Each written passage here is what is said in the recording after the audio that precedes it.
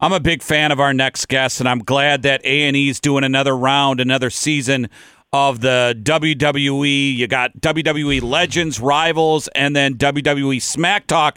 And Booker T's on the Smack Talk, and he joins us now. Booker, what's up, brother? Hello, Booker T. What's going on? How y'all doing this morning, guys? You know, we're doing really well. And before we begin here, Torg was just telling me while we were waiting on your call that you have a big wrestling school. Who's your typical student at that? I would assume every former athlete thinks that they'll just waltz right in and get a spot in the WWE. But it's a lot more than that, isn't it? Who's your typical student? Man, a typical student, is someone who's never done this, and they just walk in the door and they go, man, how did I get into this? That's my typical student. And what's crazy about it, I've had the most success with those type of guys. They come in, they have no preconceived thoughts or anything like that, and they're like sponges, and they pick it up to the point to where a lot of those guys have actually gotten signed. But you know, I do have the ex-football player that comes in occasionally that want to give it a shot as well, and some of those guys have done pretty well as well. Now, Booker, I know nothing about the wrestling schools, but I would have to assume that you're not doing this to make money off it. You're doing it to kind of give back. What are you talking about? What are you talking about? Well, you're not going to be a millionaire, right, by running a wrestling school? Why wouldn't you not think I would want to be a millionaire? I'm not just have a wrestling school. I have a wrestling promotion. Oh, okay, that's right. Okay. I'm in 50 different markets. I do television on a weekly basis. I'm on CW television. I'm on Roku TV and all of this stuff. If I don't make a dime off reality of wrestling in the process of this 17 years, when I sell it, I better make a whole lot. Okay, you know, so. Yeah, I get it. I didn't know you were on TV and everything. I was just kind of thinking like Seth Rollins is like in a gym in like Davenport, Iowa. I was kind of thinking like that. Nah, we're definitely thinking about making some money, but this I've had my school down since 2005. This is not some, venture that we just got into overnight or anything like that. We're, like that overnight success story that, after 15 years, you're still around. Wow, you guys are pretty awesome. But I've done it through a lot of young people. That's the way we, I've driven. Our motto is, young people. You respect our young people. They get so much done. And they're, again, going on almost 20, man. Getting close to that 20-year mark, and that right there is a really, really cool milestone for reality of wrestling. Booker T's with us. A&E kind of controls Sunday night now with Legends and Rivals and Smack Talk. And last year, I believe they did a bio on you, correct? Yes, sir. I tell you what, if people don't know your story, Booker T, you lost both parents when you were a young kid. I mean, statistically, let's be honest, statistics say you shouldn't be here, maybe in jail or in trouble. I mean, you are a story of, like, everything against you and you make it big. I mean, you're a pretty amazing story, man. I'm humble, man. I'm humble. I got here somehow. So, my mother taught me good values. Please, thank you, yes, ma'am, no, sir. Mm-hmm. I wasn't supposed to get in, I never saw myself being in trouble or in jail, let alone in prison or anything like that. But, you get dealt the hand, you got to figure it out.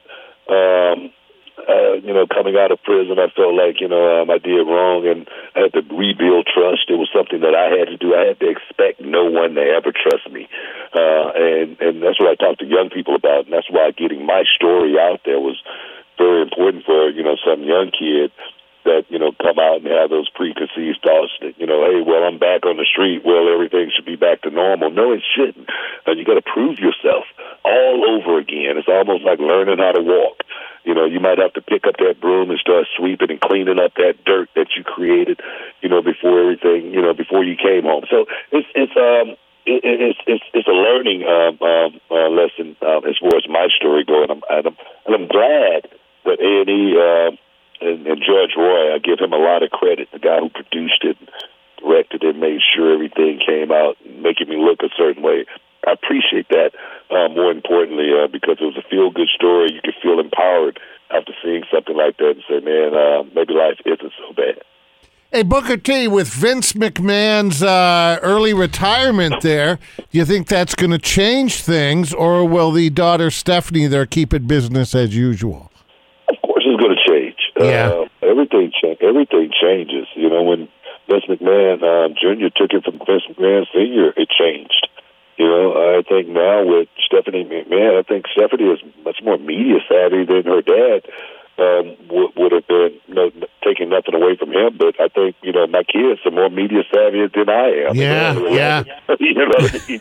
So I think when, Vince, Jr. took it over, he shifted gears, and I think now with Stephanie taking it over, I think, man, we're going to shift gears again, and I think it could be a very big difference. Yeah, probably healthy that there's that constant evolution. Well, I think so. I think evolution is the way the world goes around. I talk to people all the time and say, if you don't know how to change your levels, the times will pass you by. For me, if I still had a flat top and a little mustache, you and I, we wouldn't be having this conversation. So I had to figure out how to change over the time, how to change with the young people. And I think, for me, it's definitely a sad time to see Vince, step away from it. But there again, he's built something great, and he's a guy that's been working his ass off for so many years, and I just think for him to be able to enjoy the fruits of the labor for just a second is going to be a good thing for him and a good thing for his soul. So hopefully he can be totally at peace with, stepping away and knowing that it's in good hands, with Stephanie. You kind of led me into something I wanted to talk about and want everybody to watch A&E starting at 8 o'clock with WWE Legends, WWE Rivals, and then your show, WWE Smack Talk. When you got into WWE, and I watch wrestling, but I don't know the terminology. I don't go on the message boards or whatever.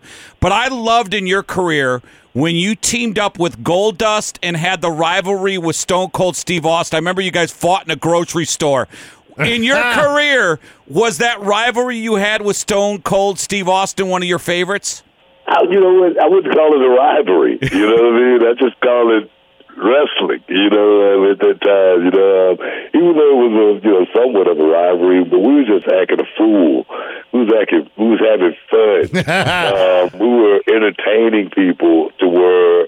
Because you look at it, you got Stone Cold Steve Austin, just the name, Stone Cold Steve Austin. Then you got Booker T. I think I'm a pretty tough guy. He's chasing me through a bingo hall. He's chasing me through a church confessional.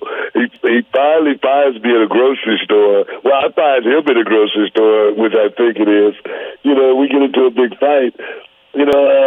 That's entertainment. That's what wrestling is, to be embellished, to where we give fans that moment to where they can laugh about something. It is stupid. It's not to be like the UFC or, professional boxing or anything like that. Yeah. It's professional wrestling, and that's what makes it so cool. And then you got the match where, The Undertaker and, Mankind is fighting in the Hell in a Cell, which is something that's so serious and something so brutal, something a man could have lost his life that night. So wrestling has so many different layers, and I'm just so glad that I've been able to adapt to all of those different layers. Yeah.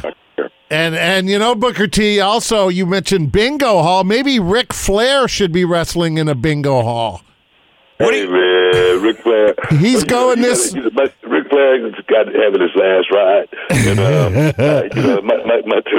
Ride from Space Mountain one more time. And I always say, in this life, we all got a birth date. We all got a death date. Yeah. It's what you do. He's got a lot of ex-wives, I think. Yeah. But it's so great that he's going again.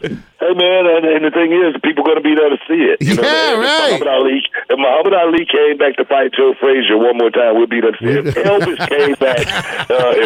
came back and put on a show and you knew about it, damn it, you'll be there. You know what I mean? And that's just what nostalgia is. Yeah. And hopefully, hope to God, nostalgia, but hopefully for these young guys that talk about us old guys, they better hope nostalgia never goes away. Yeah. Hey, what hurts on you right now? I mean, you're a fairly young guy for professional wrestling, but what hurts on you right now being away from it for a good decade?